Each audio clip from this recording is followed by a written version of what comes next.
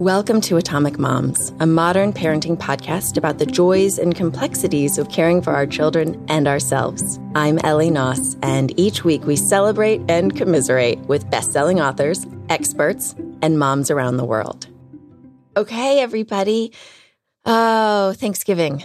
We all just had Thanksgiving. So what better time to talk about loving our bodies, right? I feel like January is on its way and everyone's going to talk about joining the gym and have all of these ideals of what our bodies should be like starting in the new year. After eating, I had so much stuffing. But so I thought today we could focus on our bodies and being grateful for the ones we have. I have two lovely guests with me today. I'd say that all three of us have felt betrayed by our bodies in the past, and we've learned a lot from those experiences. I have the co-founders of the brand new website and female empowered community. It's called What We Are. It's a community of women celebrating our beautifully unfiltered selves. I have Dede sitting across from me. She is an actress who recently appeared on Shameless. She's also a writer and producer. She's a modern-day entrepreneur who owns a very successful virtual skincare business, and she's a fertility warrior. She's been on a fertility journey the past 8 years, empowering and inspiring others on this crazy life journey. I love reading these bios. You don't have to read all of mine. Oh, no, I cut yours significantly. Okay, great. Okay, you ready for yours? I should make you read yours, Nikki. I had a feeling yours would be long. On our website, it's funny because she put her bio in, and then under my picture, it just has like, I'm overwhelmed right now, so I'll get back to this. And then you wrote a chapter. And then I wrote a chapter for you. I sent you like a chapter. So I'll get to that chapter now, everyone. Nikki has worked in film and television for over 30 years, starting as a Mouseketeer on the new Mickey Mouse Club. By the way, just stop it. Stop it. Wait, She's like 105. She's 105. But also she'll be like, wait, you didn't call her Jessica Biel. You called her what? Jessie? Yeah. Nikki's like, because she was in the Mickey Mouse Club with Justin Timberlake and Britney Spears and Christina Aguilera. And so she most recently was in the critically acclaimed People's Choice Award winning comedy Awkward. And over the years, she has racked up a long list of TV credits such as Mad Men, Grey's Anatomy, The Ringer, Sirens, NCIS, Criminal Minds, Major Crimes. Okay, shut up. Okay, I didn't know we were supposed to list things. And so, well, we should say that you've also been guest co-hosting the popular daytime talk show Home and Family. Yes. And last month, you guys launched What We Are. Mm-hmm. And it's a site for women to celebrate the all of who they are with bestie Dede. So we've got these two best friends together. We're holding hands. They're holding hands and trying to stay focused. It's an early morning. I'm trying to wean Eliza at night, which means Adam's getting bottle duty. He wasn't that happy with me last night about that.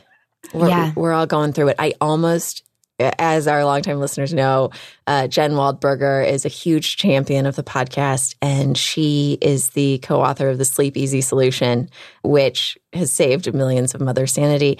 And last night I was referring to the book. It's been a while since I brought it out, years with Sabrina, who's now 4. Although I need it again for her. And by the way, they've got great toddler tips. So I was reading it, and I almost threw it at his head last night. I'm not going to lie. Almost threw the Sleep Easy Solution at his head, which is ridiculous because Jen Waldberger is like the queen of Zen and like mindfulness. And I was like, I almost used your book as a weapon.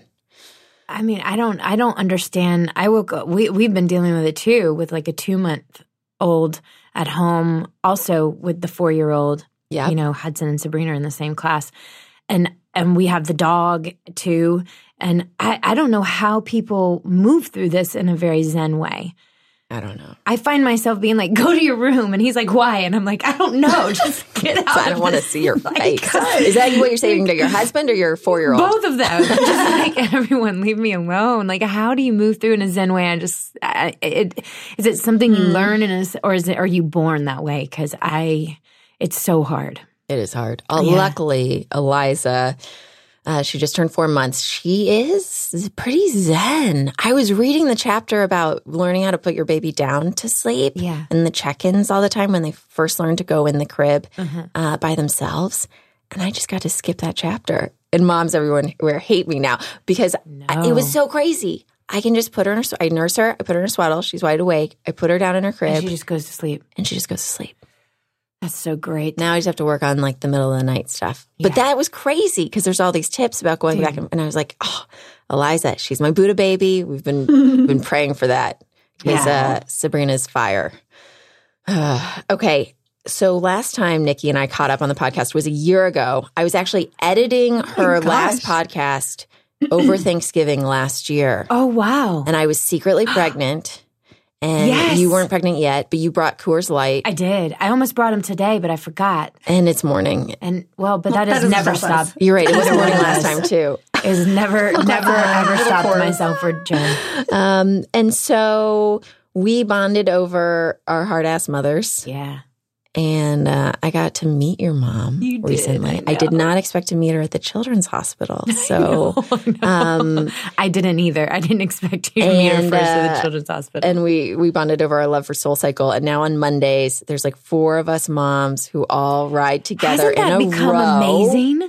With David Zint as our instructor. And he has been a guest on the show a million years ago. I'm going to have him back in the new year with his wife because after class last week, you ran off. You didn't do the stretching. No, I didn't. You had somewhere to be. Yeah, I had somewhere to be at 11, so I had to go home and shower. You had to shower. So whatever, fine. No. You're not hardcore enough. Afterwards, David said that when he had gotten in the car that morning, his wife listens to the podcast. And so he heard my voice in the car.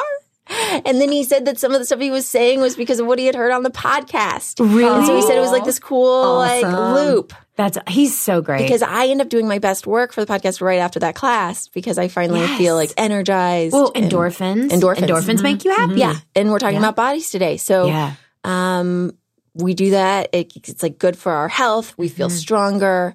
And it's the modern, I always say like, I was telling you like on the bike, I feel like it's a club for, it's the new club for like mommies.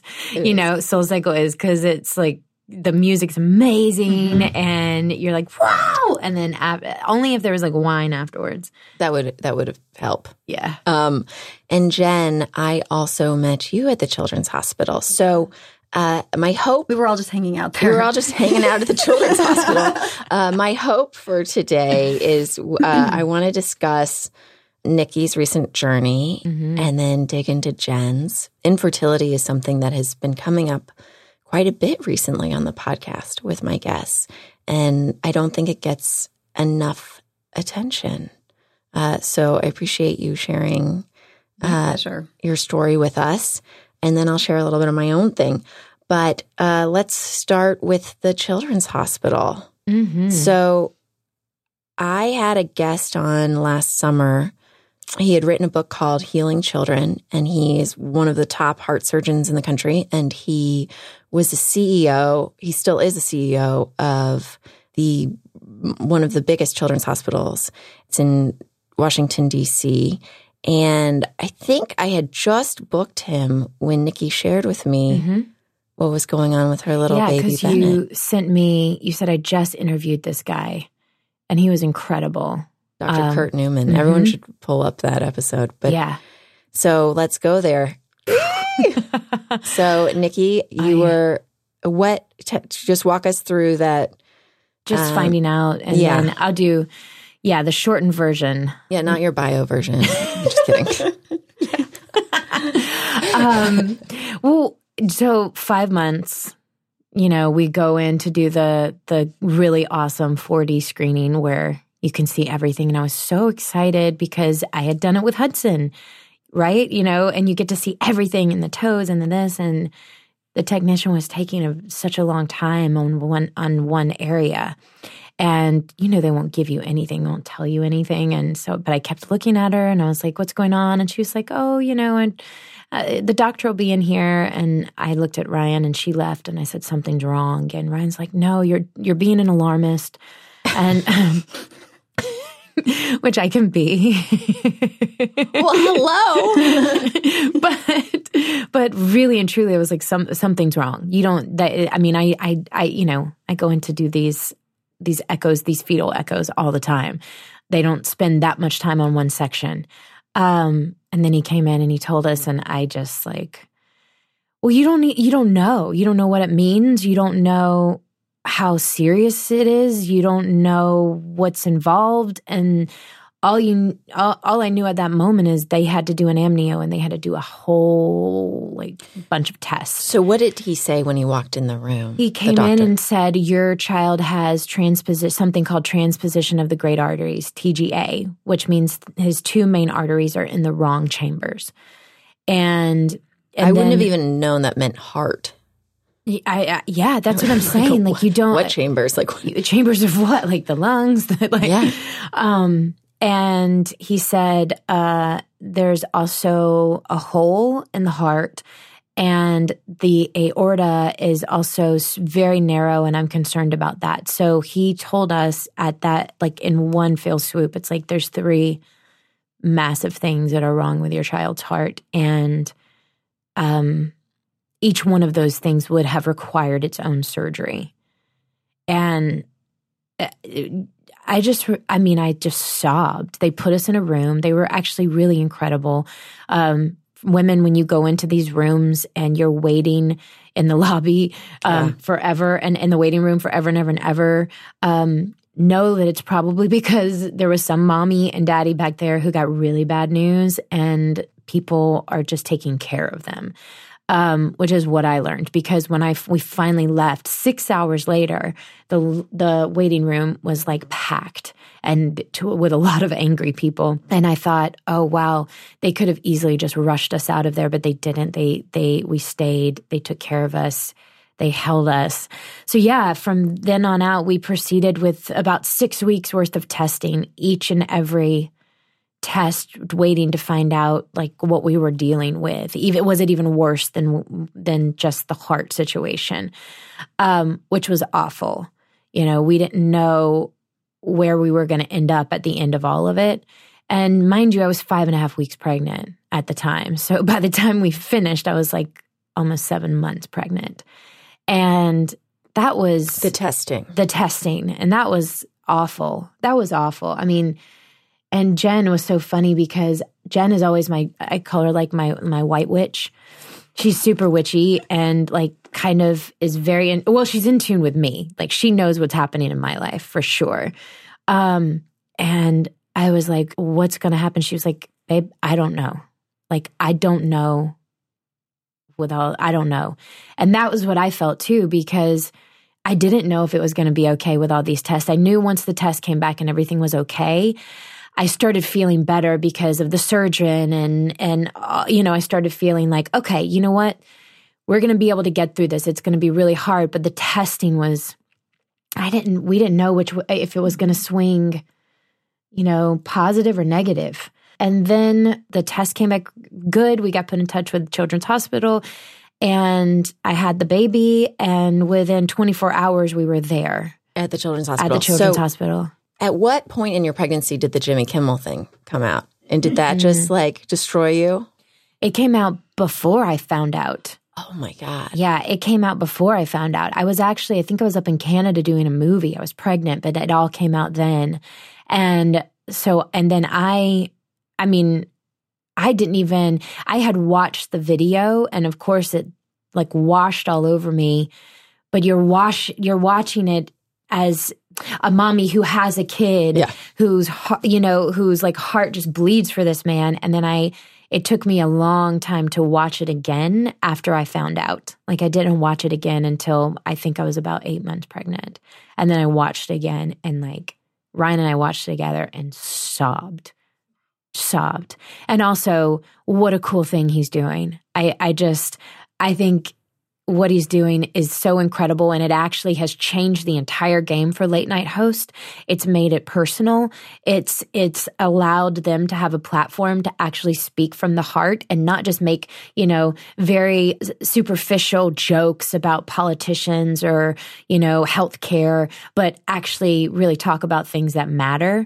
So, and he's probably only going to go deeper and deeper and deeper with that. So he's changed the game for late night, in my opinion. And you ended up at the same children's hospital. Same children's hospital. And surgeon. so you give birth, then the next day. I walked out of Cedars. She didn't even check herself out, everybody. She didn't even check out. I know. You just got in that ambulance. I just got in the ambulance. Well, I told them, I said, the ambulance is coming to get my child. Yeah. We need to do all the paperwork. You need to have somebody ready to take me because, you have to be in the wheelchair. Right. And nobody was coming. I said, I'm going to wait for bureaucracy. I said, I'm going to get in that ambulance with my child. So everybody, she's at less than a 1 day old. She just gave birth. She hops in the ambulance with her 1 day old to go because she gave birth at Cedars and then they have to be transferred to the children's hospital. Meanwhile, she also still has a 4-year-old. 4-year-old. Yeah. Is he 4 yet? He was not 4 yet. So he's 3 years old. Yeah. Still juggling that. Yeah. You guys get to the hospital and then children's hospital. How many days until the big surgery? He was 5 days old when they had the surgery. And by the way, it's so Jen and a handful of our other witchy friends that we've been friends with for we're witches. A really long time. We did this big baby blessing at the house in Bennett's room, and we all imagined the timing of everything and just everything being perfectly synced up. And it was everything that we had imagined and envisioned. It's a really awful and rough situation. I mean, the most difficult thing I will ever have to go through or have ever gone through at this point in my life. But the timing of everything was just as we had envisioned. They wanted him to be immediately transferred to children's. They wanted him to be at least 4 days old before he had the surgery. So he needed to his heart needed to work. They needed to keep his heart working for at least 4 days so that he could get a little stronger and get his lungs working. And there's other things in those first couple of days that have to happen when a child is born. And it's critical. So, and he did all of, everything happened exactly. And then he was the first up, to have surgery that morning with, one of the best heart surgeons in the country, Dr. Von Starnes, who is an artist, They got in there. There was another thing that they found that was wrong with his heart, which was the coronary artery, which I didn't even know at the time, but it became extraordinarily, it was a very precarious situation. I don't know how to describe it, but they almost lost him with the coronary artery. And I didn't know that until later when I did my follow-up visit where the doctor was like, oh yeah. And then that thing happened with the coronary. I was like, hold up. Rewind. Excuse me? What was that? Because they just come out and say everything was fixed. Meanwhile, I also want to say that I'd see your husband at all the birthday parties. In the interim. With the 3-year-old. So they're basically living at the hospital. I don't know how you guys are juggling all this. Meanwhile, Hudson still has his life. So your husband's at the parties. Yeah. Showing these adorable pictures of Bennett. And then he's like, oh, and then here's the one before they had to take out the tubes. And you're like, holy cow. I know. And then you get the preschool cold. Yeah. And you can't hold your newborn for how long? Can't even be in the room. So I have to stand outside his room at the door and just look at him from there with a mask on, because I'm in the NICU. So you don't need to be sick. You cannot be sick in the NICU. So I have to go in and stare at him. And this is how crazy babies, that connection with baby and mom. Every time I would go and stand at the doorway, he would flip his head towards the door and just flip it. And I don't know if it was the milk that he smelled. It could have been just that. He could have been just hungry. No. But he would just flip his head and it would just stay there until I would go. The first time I got to hold him, I just sobbed. You just don't think about those things. I had prepared myself that when he was born, I wouldn't get to hold him. So when I did, even for 30 seconds, it was this massive miracle. I had prepared myself for all of these things. Maybe I won't get to breastfeed. So when I did, it was another miracle. But not being able to touch him, heartbreaking. Yeah. So you were there for a month? Almost, yeah. Now he's home. Now he's home. So going back to the theme of our bodies. Ugh. So angry. And you've written a beautiful piece that we'll be sharing for your website about hating pregnancy. Oh, yeah. The worst but then especially person. that it was so difficult to realize that, you know, that the idea that your body had betrayed my baby. It was one thing for it to like mess with me, you know, and make me sick and the vomiting and like when you vomit for 9 months, I got to tell you, like it wears on you emotionally and mentally. When I started to write this article, I was so angry. And I thought it was because of that. And then the more I wrote, I was like, no, this is way deeper than that. I'm so effing pissed off that my body did this. And all the doctors tell you they do, that it's not your fault. There's nothing you could have done. But you don't, I mean, I don't know why. I mean, you'll be able, Jen, to speak about this in your journey too, but it's so hard to believe them. Because that it's I'm not like, your fault. Yeah, because it's like, well, I made a good baby last time, you know, and everything was great. So what did I do wrong this time? And I have to say, like, even now, I really struggle with believing them that I didn't do something along the way.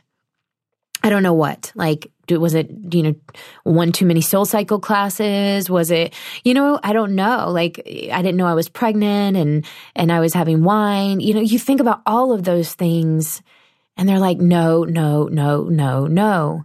But it's really hard to let go. And either way, it's one thing, like I said, for it to happen to you, and it's another thing when it happens to your kid. And yeah, I was massively pissed off. I want to circle back in a little while about like what you've learned from it. Oh, yeah. But let's just keep going deeper down into like the dark abyss, Jen. It's true. Yeah. Which is, so we're talking about pregnancy, and before Nikki knew about this, like as her bestie, as you wrote in the bio, and with suffering. I mean, I will say it's suffering through infertility. Definitely. How is that to support a friend who's complaining about pregnancy when it's something that you had been striving for 8 years?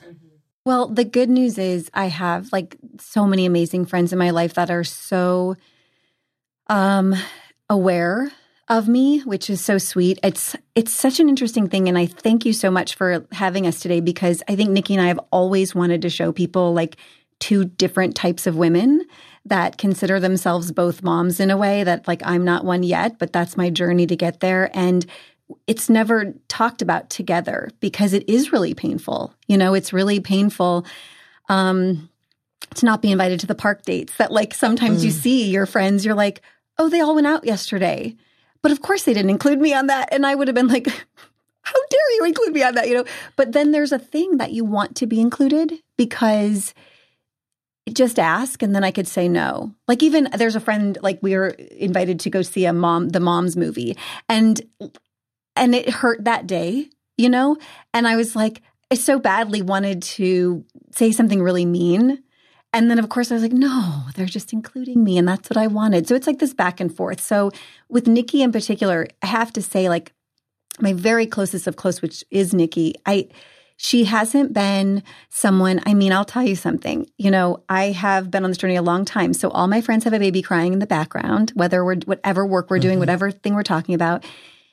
And I never really had that with Nick. And I know she was uber aware, which we had to come to this thing at a certain place with Hudson, which I was like, I want to see your child. Like, I want to be Auntie Jen. Like, I want to like, but it was so difficult for me.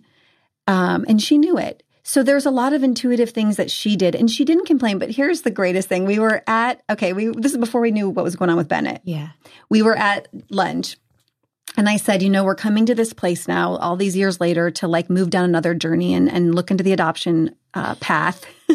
and, you know, my husband said to me, like, will it be hard to now realize you're maybe not going to have a child inside your body?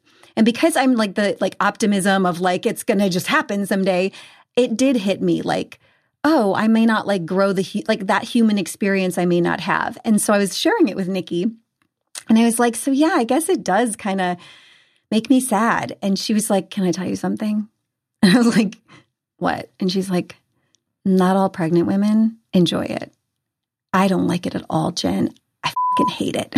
And she was like, but so that's kind of how she didn't complain to me every day, but she just said it. And this is what we want. This is why we wanted to build what we are, because she said it in a truthful way that it made me laugh. It made me cry. And it made me be like, so relieved. Like, thank you for saying that. I feel like I'm going to miss out on like this monumental thing that will be so different.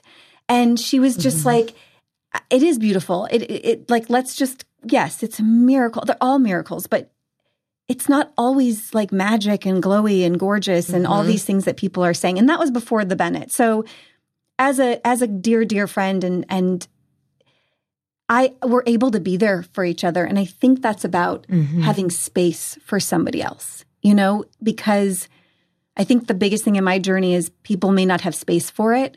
They don't know what to say. They don't know what to do. You know what I mean? So I then don't know what to say. So sometimes I would be really open about it. Like, well, Tom's sperm is great, you know, in front of like his friends that are like, we don't talk about that. What are you doing? You know, and I'm like, but I do now. I talk about this to everybody. You know, it's like I just had many different layers of that for myself. When you were figuring things out, was there any sort of resentment towards your partner? Were you trying to figure out whose quote unquote fault it was?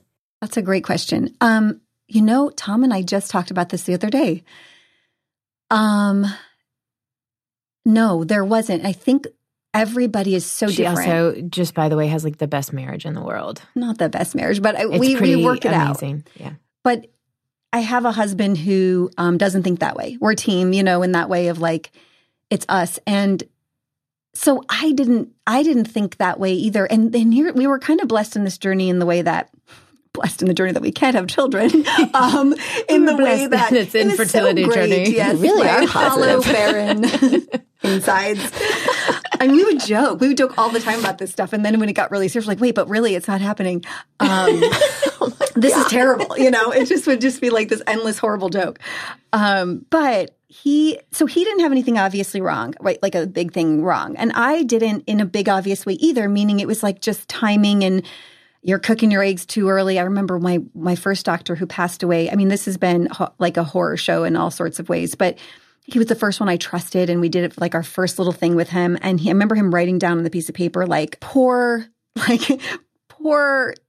something. And I can't remember. It was just so depressing. Like, it was so depressing. And yet he was like, it's no big deal. Oh, like some part of your, like poor fertility or whatever. Like the ovulated. It's like you know what this is like? Failure to thrive. Yes. When a baby goes in for their first doctor's appointment, they haven't gained the weight yet. Failure to thrive. It's like that exactly kind of. You're like, that. Can we it's change like the failure language, to people? launch or something. Like, it's like not happening. Like, so, and he said it in a way of like, no, it just means that you're like a little, like your ovaries may be like a little lazy, but it's not. So like none of it made any sense. I was like best pep talk ever. Oh, it's terrible. I'm trying to remember the exact words. I see it in my head. But anyway, it was ridiculous. It was just silly. But anyway, because of that, we just really didn't get it, you know, and they were always like, you know what, you're 35, your body's going to bounce into this thing, and then you're going to have a baby and the second one's going to be easy.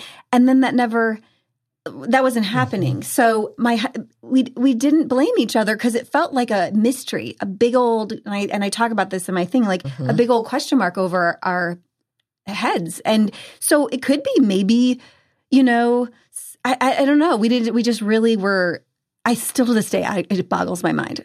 And then in your piece, you talk about, first of all, the magical, is it 134 point, what? 133.4, thank you very much. Yeah. Your magic weight, which cracked me up, man. I was like, that is so good. That point, whatever. Oh, like it's that we just sort of fixate on that point. Like, what is that magic healthy weight where I feel really great? Yeah. And that is, and you ended up, how much did you gain through the process of fertility? Oh my God, I gained probably 25 pounds. And let's not say probably. I gained 25 pounds. I stopped weighing myself at a certain point. And in the beginning, it was so freeing to be like, you know what? And I wasn't just like eating McDonald's. I was just eating. I was just relaxed. And I was like, I'm going to be a mom. And my body's just like, like I'm just going to let things soften up a little bit. I'm not going to worry about my acting career, and I'm not going to worry about all these things that like were always like a perfection thing. Mm-hmm. So it felt so good. But through the journey, I remember, what's the woman that I read, she spoke about infertility for the first time, Bobby. Oh, yeah. Bobby Thomas.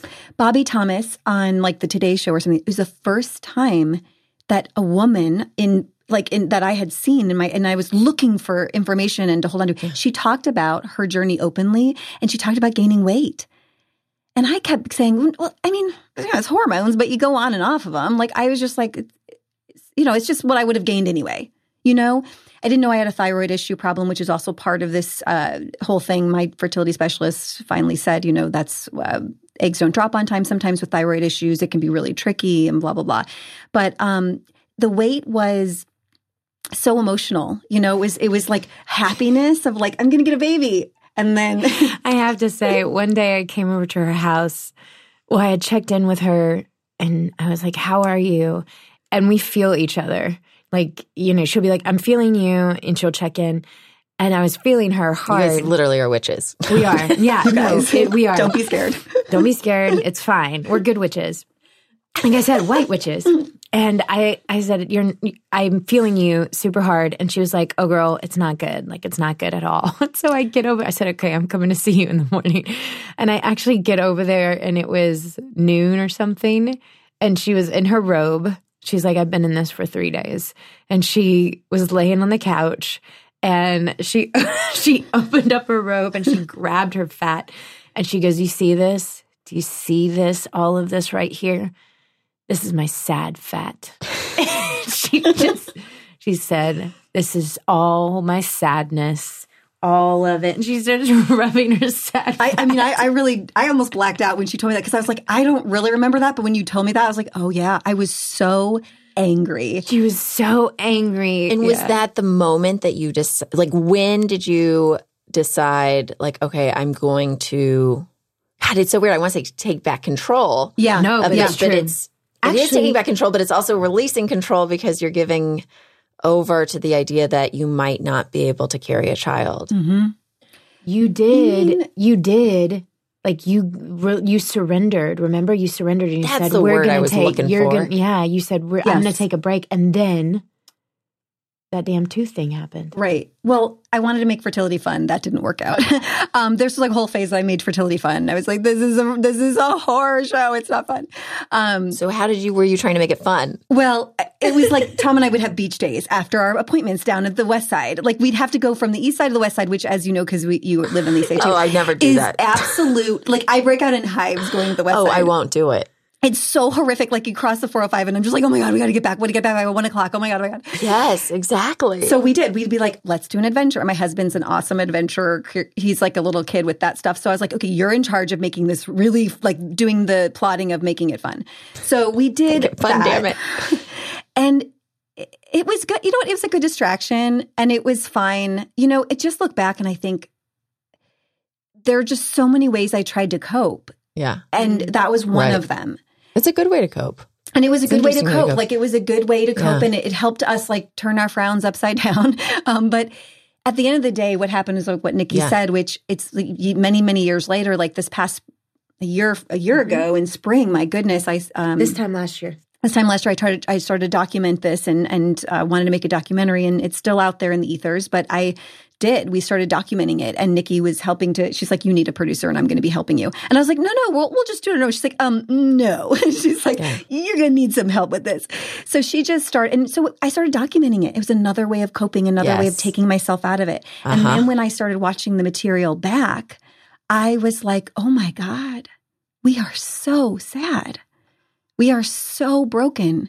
And how did we get through this? Like, I started being proud of us. Like Tom would just pick up the camera, and it was like the day we came home from the doctor's office, and I was just out of my mind. Like this is what happens. This is what happens when I have to start the medicines, and I just was out of my mind. And I looked at that later, and I'm making a little cut of it, and I'm kind of invigorated. Like, okay, I'm going to take this and make it creative, because I've had to give up so much. Exactly. And I feel like I've been a mom all these years because I've had to give up all these things because had to say no to so much. So I'm making this, and we were, I was watching it back, and it was hard for Tom. He came on board because he knew it was not about us. It was about helping other people, and there's just not a lot of stuff out there. But that's when I was like, okay, I don't know what's got to give, but something's got to give. And he got a job in Chicago. He's an actor too. And I went with him, and it was like, normally this would be this long, big talk about, what are we going to do next and we just did it. And then months went by, and we took a break, and then more months went by, and I ended up getting this crazy tooth infection, and stuff happened to my body. So here's what happened. My body just broke down again. This is what our bodies do, right? It tells us, it screams at us. It just screams at us, and we don't listen a lot. Or I didn't listen for a few years because I just kept thinking, a few weeks and then I'll have my miracle. Like, I can do that again. I could do that again. I didn't think, like, some women talk to me about, like, what the drugs do to your body. I didn't think of any of that. I just couldn't go there. And I'm someone who doesn't like to put anything into my body. I'm really aware, and I just like, oh, well, maybe someday it'll just give me a horrible disease. I don't know, but I'll have my kid. So, yeah, you just get so desperate. So anyway, the distance of taking that minute. And then I rapidly lost this weight in a super, painful way. Because of a tooth infection. Yeah, a tooth infection that went undiagnosed. All of the sad weight. All the sad weight went. And then it was like this TMJ, which turned into inflammation. So get mono people or get... Yeah, exactly. Just go ahead and get some crazy thing.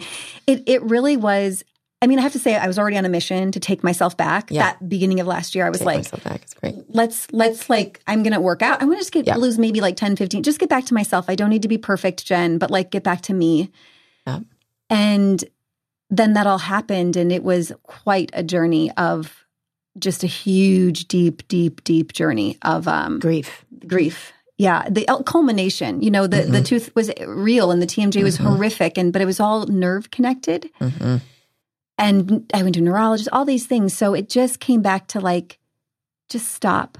It's okay. You can stop now and be brave enough to do that and see what happens. You're right. I felt free. I wasn't a machine anymore. My body wasn't a science experiment with a big question mark hanging over it. I was no longer a slave to the never-ending, rigid mindset that everything I did affected my fertility. My body was mine. And longtime listeners might remember when it was a couple years back, I was getting this crazy nerve pain in my leg. And it was this horrible, shocking thing in my thigh. And I went to a bunch of different doctors. I went to a neurologist. I got tested. They couldn't figure out what it was. I went to see my oncologist, which I'll jump into in a minute, and he was like, maybe it's a torn something. At the time I was doing SoulCycle and I was doing Barry's Boot Camp. I think I must have torn something, but basically when I was driving or in the middle of the night, just random shocks of the most excruciating pain on the planet. Mm. And I was losing my mind because I never knew when it was going to happen. And it felt like I was getting stabbed. It's so scary. Yeah. I was getting stabbed violently. And my girlfriend Ruth had come over. She's been on the podcast to talk about adoption. And she said, this might sound cheesy, but maybe just ask yourself, what is your body trying to tell you? Mm-hmm. What is your body trying to tell you? And when she said that, I was like, it's telling me to quit acting. Mm. Oh my gosh, through this crazy pain. Oh my gosh. And it's telling me to quit acting. And I quit. I also stopped doing anything physical because I couldn't for a couple months. But I also didn't have the pressure to do that anymore because I was like, I'm quitting acting. I don't need to be on this crazy treadmill, going, metaphorically and physically. And I haven't had it since. And my body has really healed since quitting. My stomach is so much better. But all of these conversations remind me of course, the Rumi quote, don't turn away, keep your gaze on the bandaged place. That's where the light enters you. And my girlfriend Bridget had emailed me that quote when I was in the hospital. Of course, people who've listened to the podcast for a long time, I haven't talked about it in the past 6 months or so. So new listeners, I had a 1 in a million tumor in my femur, size of a giant plastic Easter egg. That's what the oncologist said when he took it out. And it is not cancerous, but it dissolves the bone. And if I had gotten it in the 80s, they would have had to amputate my leg. So thank God for progress in science. And it can metastasize. And so it can go to your lungs or your sacrum, and then it can be fatal. So it's a lot of MRI trips. I need to go back. I actually had a woman reach out to me while I was pregnant this time around who was asking about getting pregnant after having it because they think it's estrogen related. So there's a higher risk. There's a high recurrence rate. There's a lot of people out there who don't have great doctors because it's such a rare thing that they don't know. They don't clean it up properly, so it comes back. A lot of people lose their whole lives because they're stuck I couldn't walk for 4 months. So if you don't have a caregiver, if let's say you live somewhere where you can't go up the stairs or where you're sleeping on the floor on a mattress, like just the way that people have to cope is so intense. And I was so lucky that I was able to fly to Houston to see the best oncologists, and because I'm from Houston, and that that I had the most incredible friends backing me up. But I have struggled with that idea a lot of like my body betraying me. And how was it my fault? And the one thing that seems, it definitely has made me paranoid in the past of or even just this past weekend, we were on vacation and the grass was really beautiful and I'm barefoot in the grass and all I can think about is the fertilizer and that I need to wash my feet because maybe it's the fertilizer is going to give me some sort of cancer or toxic something. Something in the, Or I think about early childhood stress and I'm like, oh my God, it's because my parents got divorced when I was 4, crazy things, but actually, that's not that crazy. There are a lot of studies about that kind of thing. But I'm not blaming my parents for my tumor. It was 1 in a million. Who knows what it is? But I did a meditation retreat a million years ago. It was 7 days of silence. And I wrote a little something. And I think that, and I'll share it, but I think part of this idea of my body betraying me and is this idea that we can't control it, but it's all because we're heading towards death. I feel like death is such a huge part of why we're so upset with our bodies because it's the first time we realize that it can all fall apart. Yeah, that they can be fragile. I was telling you, I had a crazy dream about death last night, about me dying, and I was calling for my children and they were saying, yeah, but what about this that you've done, or this movie, or this, or even this website? And I was saying, I don't care. Just bring me my children. And I was overwhelmed with the fact that I wouldn't, okay, well, I'm dying, so I'm not going to see them again. I woke up and tears were just running down my face. I wanted to go grab Hudson and the baby. And then when you think of Bennett and what he's gone through with his heart, and it's that thing, your feet were in the fertilizer. I have that all the time with Bennett. And I thought, we're having this really beautiful moment. And I'm like, the doctor said, likely he'll have to have another heart surgery. You mean I got to go through this again? And maybe again? Or what if he cries too hard? Is that bad on his heart? Or what if he, it's always that thought that's in the back of my mind. And then I thought, I'm going to have to learn to be a human being who can have the thought and allow it to pass. And I don't know how to do that yet. Well, so do you? Yeah, guys, I'm the guru. You didn't know existed. So I know how. No, so what I had written was, so mind you, I was at this thing for 7 days. I'll read it. Who knows? I haven't looked at it in a million years, but it's something in my gut says to go ahead and share it. When the tension of being at war with myself melts away, I have to make room for sadness. I miss my husband. I miss my friends. This is while I'm at this meditation retreat. I even miss my roommate, Valentina, with whom I seem to have gone through a weird breakup because we're not allowed to talk to each other or make eye contact. And it's my roommate. That's awesome. We are giving each other space, but it feels like she's giving me the cold shoulder. I want to ask her if she's having crazy, stressful dreams too. I want to tell her that I figured out which movie star would play which retreatant. The last day of the retreat, I borrow Cameron Diaz's hairdryer. Okay, and when I find a stick of gum on my pillow, the sweetest of offerings, I know she feels the same. So in my notebook, I wrote down the question from one of the teachers from these Dharma talks at night. The question is, what am I not interested in seeing clearly? I am not interested in seeing that we're all going to die. I'm afraid that if I really let it sink in, I'll become a nihilist and lie in bed and wonder, what's the point? This year will pass, and then the next, and whether or not I'm ready, the earth will keep spinning and my cells will keep dying, and if our lives follow the natural order of things, I will say goodbye to my parents. One day, the last voicemail with my father's laugh will be gone, and there will be a day when I can't ask my mother how to make the turkey stuffing, and no one will remember my childhood or theirs. Holy shit, somebody give me a Xanax. Drugs are discouraged at Spirit Rock, but what I receive is better. I learned how one of Spirit Rock founder Jack Kornfield's teachers had said to him, "This glass is already broken. I can appreciate it now while it's still whole." Maybe it's the word appreciate that gives me comfort. One meaning of appreciate is to be fully conscious of. When I think, what is the point of life? I realize that the point is to appreciate it, to be fully conscious of it. It's oddly liberating to embrace the inevitability. My favorite coffee mug on my kitchen shelf is already broken. Maybe it happens in 2 years when we move. Maybe it happens in 15 years during an earthquake. Maybe it happens when my husband unloads the dishwasher tonight, but it's already broken.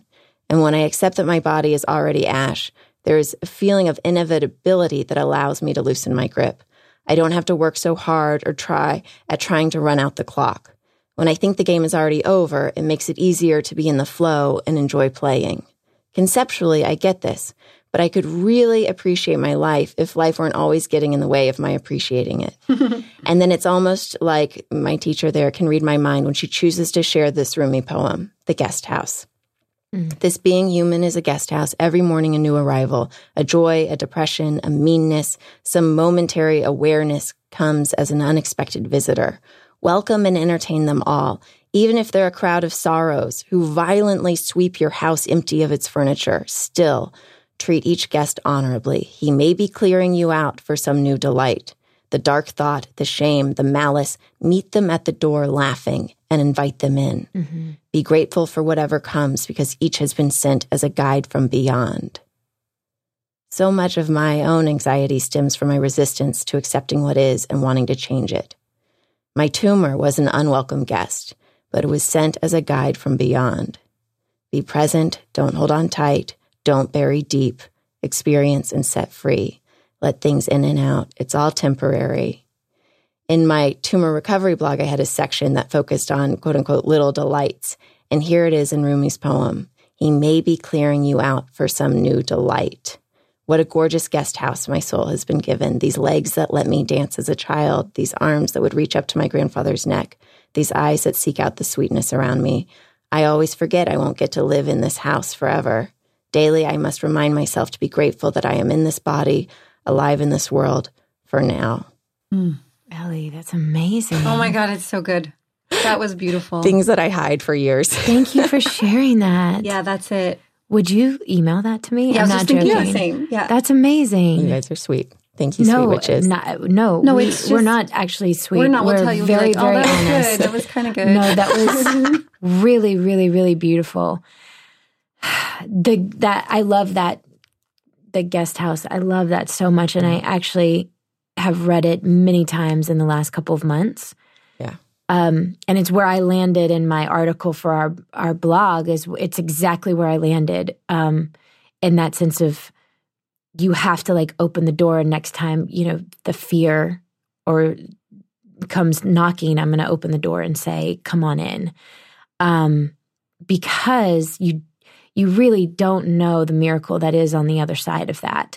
And also at the same time, what fear has taught me is that it's, the fear of Bennett having another surgery, the fear of one day me dying, the fear of like all of that, it just is.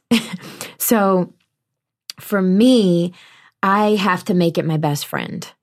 I have to wrap myself, I have to wrap it all over me like a really soft blanket and get really close to it and look inside of it. Because if I keep it at a distance and I don't let it through that door, then that's where the anxiety comes. So much anxiety. Oh my God. So much anxiety because I'm not actually looking at it. But when I bring it really, really, really close and say, okay, this can happen, or okay, this is what this feeling feels like, then all of a sudden it's not outside of me. It is a part of me. And the anxiety dissipates. Well, there's that thing of like getting to the other side. Yeah. Because you can't get to the other side if you don't face it, you know? I love that you faced it through looking at footage. Yeah, that was. Yeah, she did. That was big. And I feel like there's so much, there's so much to say about all of this stuff, but I think, I don't want to say this, the peace that could come, that I didn't know that peace could come to me without having the baby. Like I just been like, it'd be like, okay, it's just like after like you get that one job or your one thing, or you're like, when I get the baby, the peace will come. So the baby was the mission. And when taking care of myself and stepping back and like you just talked about, which is like, I felt like I was just holding so tightly. And I know people could see it around me, but a lot of times it's not as helpful because they're like, well, just relax and then you'll go on vacation. You know what I mean? It's like we took, yeah. But that doesn't help. What helps is space, like we were saying, but also facing those demons. And you're right, the mortality, it's fertility of like we're just getting older and I'm going to know my child less and less. And I would have dreams of their little fat arm reaching out to me and me reaching out to them. And I'm like, and I would just pray to get here safely.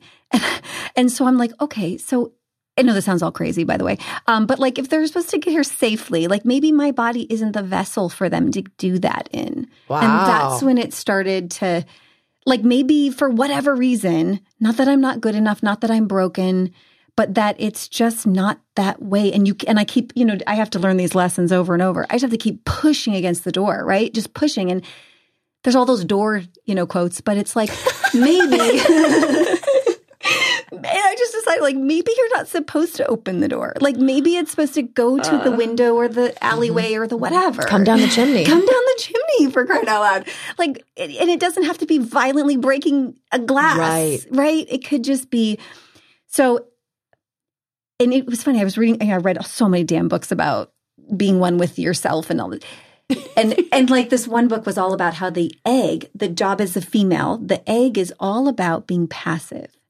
It just hangs out. And then the sperm comes and does. Like the sperm's the one that's like, okay, I got to get there. I got to get to the right. And it's like, if it's an idiot, it won't go to the right side, And that can happen. But the egg just sits there and is like. That was Nikki who snorted, everyone. Sorry. If it's an idiot. I'm just ignoring it. Stupid sperm. Because of course they're probably dumb. Because they're men. They're men. They're well, I guess sperm. they're half women, right? I don't know. It's all confusing. X, Y, they're whatever. They're like X, Y, and Z. But anyway, that passiveness, like I would be like, God, I really want that. I want to just be.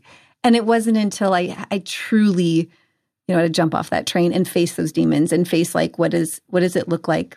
And I just told Nikki this. I will say this the other day, Thanksgiving Day. I have the last bit of medicine in our fridge, and I'm talking thousands of dollars worth of stuff that I not only feel guilty about because it's now expired and no one can really use it because people are crazy about, doctors are really intense about that. But my husband he put the turkey in the fridge without like anything covering it, which he said it's supposed to be like that. So I was like, okay. And the like turkey stuff got on like the side of the medicine, and which is fine. It's just the packaging. But I was like, oh my God, it's the medicine. And I almost went back into this place like I cared. And then I was like, let's throw it out right now, throw it out. And then I wanted him to just take it away. And then I was like, no, give it to me. And like, I just had to like throw it out in the garbage. And it had been a while, because Nikki knows this too. I just sobbed. I just was like, and I just looked at my husband and I'm like, so that's what is happening in me every day. When we're going through this next phase, right? It's hard for both of us. I guess that shows you what's going on every day. Because he saw that for years, right? So much crying but I've been kind of in a good place, and it was just all just whoomp. And I remember a lot of mommies saying this, that like when you go into the adoption phase, it doesn't mean this journey goes away. It just means like it, you got to deal with that still. It's going to come up. It's still going to bite you in your butt when you're at the store, and or when you're with your friends and all of a sudden there's just way too much mommy talk going on and you're just like, oh my gosh, I want to stab myself in the face, you know? But that's okay. It is a part of you. And there's like that whole thing I went through last year, which is my heart is like so much better for all of this. I'm a much deeper, understanding, compassionate, patient person than I would have ever been had I not had this journey. I mean, it has bruises and it's battered and it's beaten. I think of my heart with like Band-Aids and, you know, scars and all that. But I was like, but how cool is that I get to like, you know, speak from that place. And, you know, I was reading your stuff too, Ellie, about, you know, having a voice and wanting to speak about it. And there's been so much about this journey, you know, that I wouldn't have thought I would also talk. I took 2 years, I didn't talk about it. And I didn't think I would. I didn't want to be the person. Like, I'm like, why am I like now I'm the friend that's had the longest journey in this, you know? Like, when I was like, oh, it's going to be over. You didn't sign up for that. I didn't sign up for this. I don't want to be that person. I'm not the mascot for the 1 in a million tumor. Yeah, like call me, I'm the one. Yes, it's so ridiculous. And it's a mascot. But now it's not even cancer. Like, right, but it is. Yeah. So it's exactly what you said. I ruined your life, but it's not like you get a. No, I'm going to stop there. Oh my God. Well, I was going to say, going back to like the whole body thing of it all, and you were saying maybe it's not the safest way. Maybe this isn't, which, I mean, isn't she amazing? That's like, pretty incredible. Beautiful. But it's not about us, maybe. No, and that's yes. It could be about that. what that child's journey needs to be. Well, Right. and that's what it became for me and how I found healing with my body. And how you found healing with your body is, for me, I was like, oh, this isn't about me and what I did or what I didn't do. This child chose to come into this world and chose me, and I'm super honored. And I would never have been chosen by him if he didn't think that we could do this together. You know, and that and my body wasn't strong enough to do this. And his body was strong enough to do this. In spirit, yes. Strong enough. That's the whole thing about finding healing is really kind of taking yourself out of it and looking at the bigger picture and saying like, oh, this beautiful little spirit wants to find me. What is the best way that it's the safest, best way that it's going to come into this world? Well, that may not be my choice. Or what way will he come into this world that will have the biggest impact? That's a much better way to phrase it. For me, yeah. And we both have become better people because of these journeys. I will never I used to fret about things and say, oh, well, this job or that job, or get upset about it as if it was, the most important thing in the world. Well, now I actually know what life and death feels like. So those things will never be that important. And my body will always be a place actually for healing and not a place of brokenness. And our bodies are meant to heal. They want to heal. They really want to heal. But I was just going to say something about your journey. It just left my mind. All right, so I'll say the one that's coming to me, which is there's a vision I have of Nikki when I walked in. I was in the hospital. She was there for like 4 or 5 days. And like I'm looking at this woman and I'm like, oh my gosh, she's like, what is she doing? She's going to go pick Hudson up at school, like day 3, Oh and I like couldn't say anything. I'm just like, okay, yeah, that sounds good, honey. She's my God. Living in this waiting room. Going to fall apart at some point, right? And we go in the other room and we're TikTok. When's it going to happen? Yeah. We all have bets. Yeah. That's actually what those emails were about. It wasn't like praying or sending hey love. guys, I got bet 20 day 20. $20 on day 20.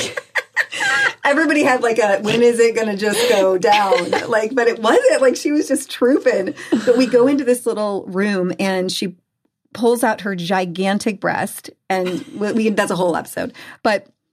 And it is just not okay. Like it's bleeding and cut and all that. Oh, it's just so much is happening with it. And I looked at her and I was like in pain. I didn't say anything. I just like looked at her. I'm just like the vision. And she's trying to get Bennett. No, you were trying to, not Bennett. You hadn't even been able to hold him. Yeah. You were pumping. You're pumping on those pumping machines. And I'm looking at her and I'm just like, oh dear. And she's just talking to me. And I'm like, well, so how's that feel? Like I'm looking at her breast going, oh my gosh, so how does that physically feel? And she's like, this is nothing to compare to like what Bennett's going through right now. So it doesn't matter. And I remember you saying that and I was like, whoa. And then I walked in her house about 3 weeks later and she's like Nurse Nikki, like, yep, I need this, I need that, I need this. And I'm just like, just to watch my friend go through this, like she handled this. She's handling it. And to see like there's that strength in her because, I know what I was going to say. You said to me, you kept texting me, Jen, how do I bear the unbearable? How have you been doing your journey for this long? How do I bear the unbearable? Because it was just breaking your heart. And I don't even know what the heck I said back to you, but like, I'm just like, girl, you just do it. But I think I said something like, you're doing it. You're doing it. You're showing up for your family. And you fought so hard for you and Ryan and your entire family to be on the same page with this. And because you did that, you are reaping the benefits now. And you will continue forever because you fought so hard. I'm just going to say, I love you. I love you so much. I love you so. I know. Like to see listening to you, I'm like, isn't she so great? Okay. So these are the conversations that are happening over at your website. How does everybody find y'all? Yes, these are the conversations. And by the way, this was the impetus of, many, many years ago when we started to become friends, it was done with the understanding that we were both in process of taking a baseball bat to these glass houses of perfection that we had been built around ourselves and our lives. For whatever reasons, moms, life, this is the way it was. And we were no longer interested in living an inauthentic life. We wanted to be messy and for it to be, for there to be a safe space for that to exist. And there began like the birth of our friendship of, I feel like this today and it's not pretty, and that was like, great. Okay. Tell me about that. And I love you anyway. I feel like this today and it's really messy. Great. I love you anyway. And we didn't want any other friendships that felt anything false. Yeah. And it spread actually like a virus through all of our friends because you and I started doing it. Then all of our other friends started doing it. And then we thought, how cool if we created like a platform where other women could feel like they could do that too. And they could be that way too, because what it did for us was it changed the way we looked at our relationships with not just ourselves. You're really talking about loving the self, like loving the whole of who you are, all of it, the dark and dirty, not just like the pretty and glossy. And when you start to do that, it changes the way that it changes the relationships that you have with everyone. And being truthful about like how hard that is every day. Like it's hard every day to, all of it is hard, but like we want to talk about that. We want to talk about like the things that we don't always hear women talking about. Like I don't always love my pregnant body and I'm going through infertility and I don't even like to call it infertility, I call it fertility. That there are these real issues and that our relationship and the women that we have in our life, that's it. Bottom line, we want to be rooting for each other and we want to be vulnerable and open. And what's your topic for December? How to ask for what you need. And Jamie Lynn Sigler is going to be our guest contributor because there was a moment, she's pregnant and then she also struggles with MS. And usually with MS, like it goes, the pain and everything goes away. And it hasn't with this pregnancy. And it's been really difficult for her. And one day she is so impressive to me. One day we were walking down from a play date and it was like this steep driveway. And she said, hey, Nick, can I just hold on to you and lean into you as we get down, just till we get to the end of the driveway? And I looked at her and I thought, wow, here's a person who has learned to really ask for what she needs. It was so impressive to me.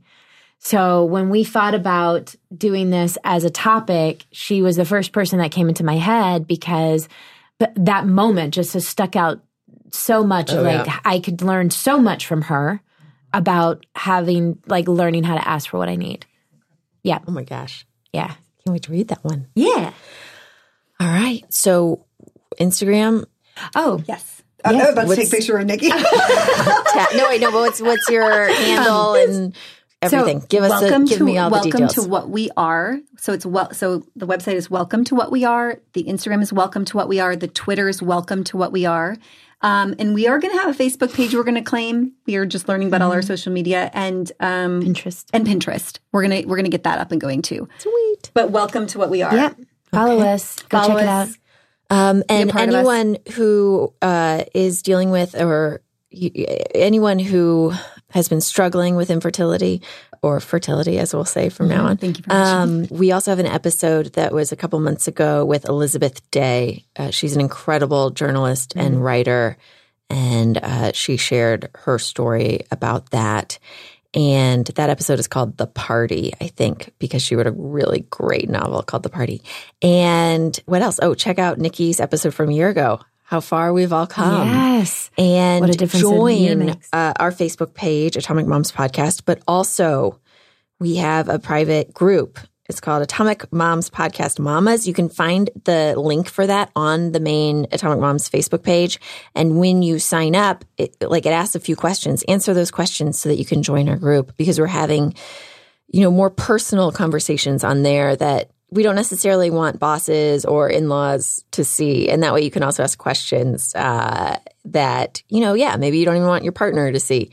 It's just more of like a private mom group space. Subscribe on iTunes, itunes.com/Atomic Moms, Instagram @Atomic Moms. And I'll speak to you all next week. Until then, trust in your goodness, live out your greatness, rock on, Atomic Moms.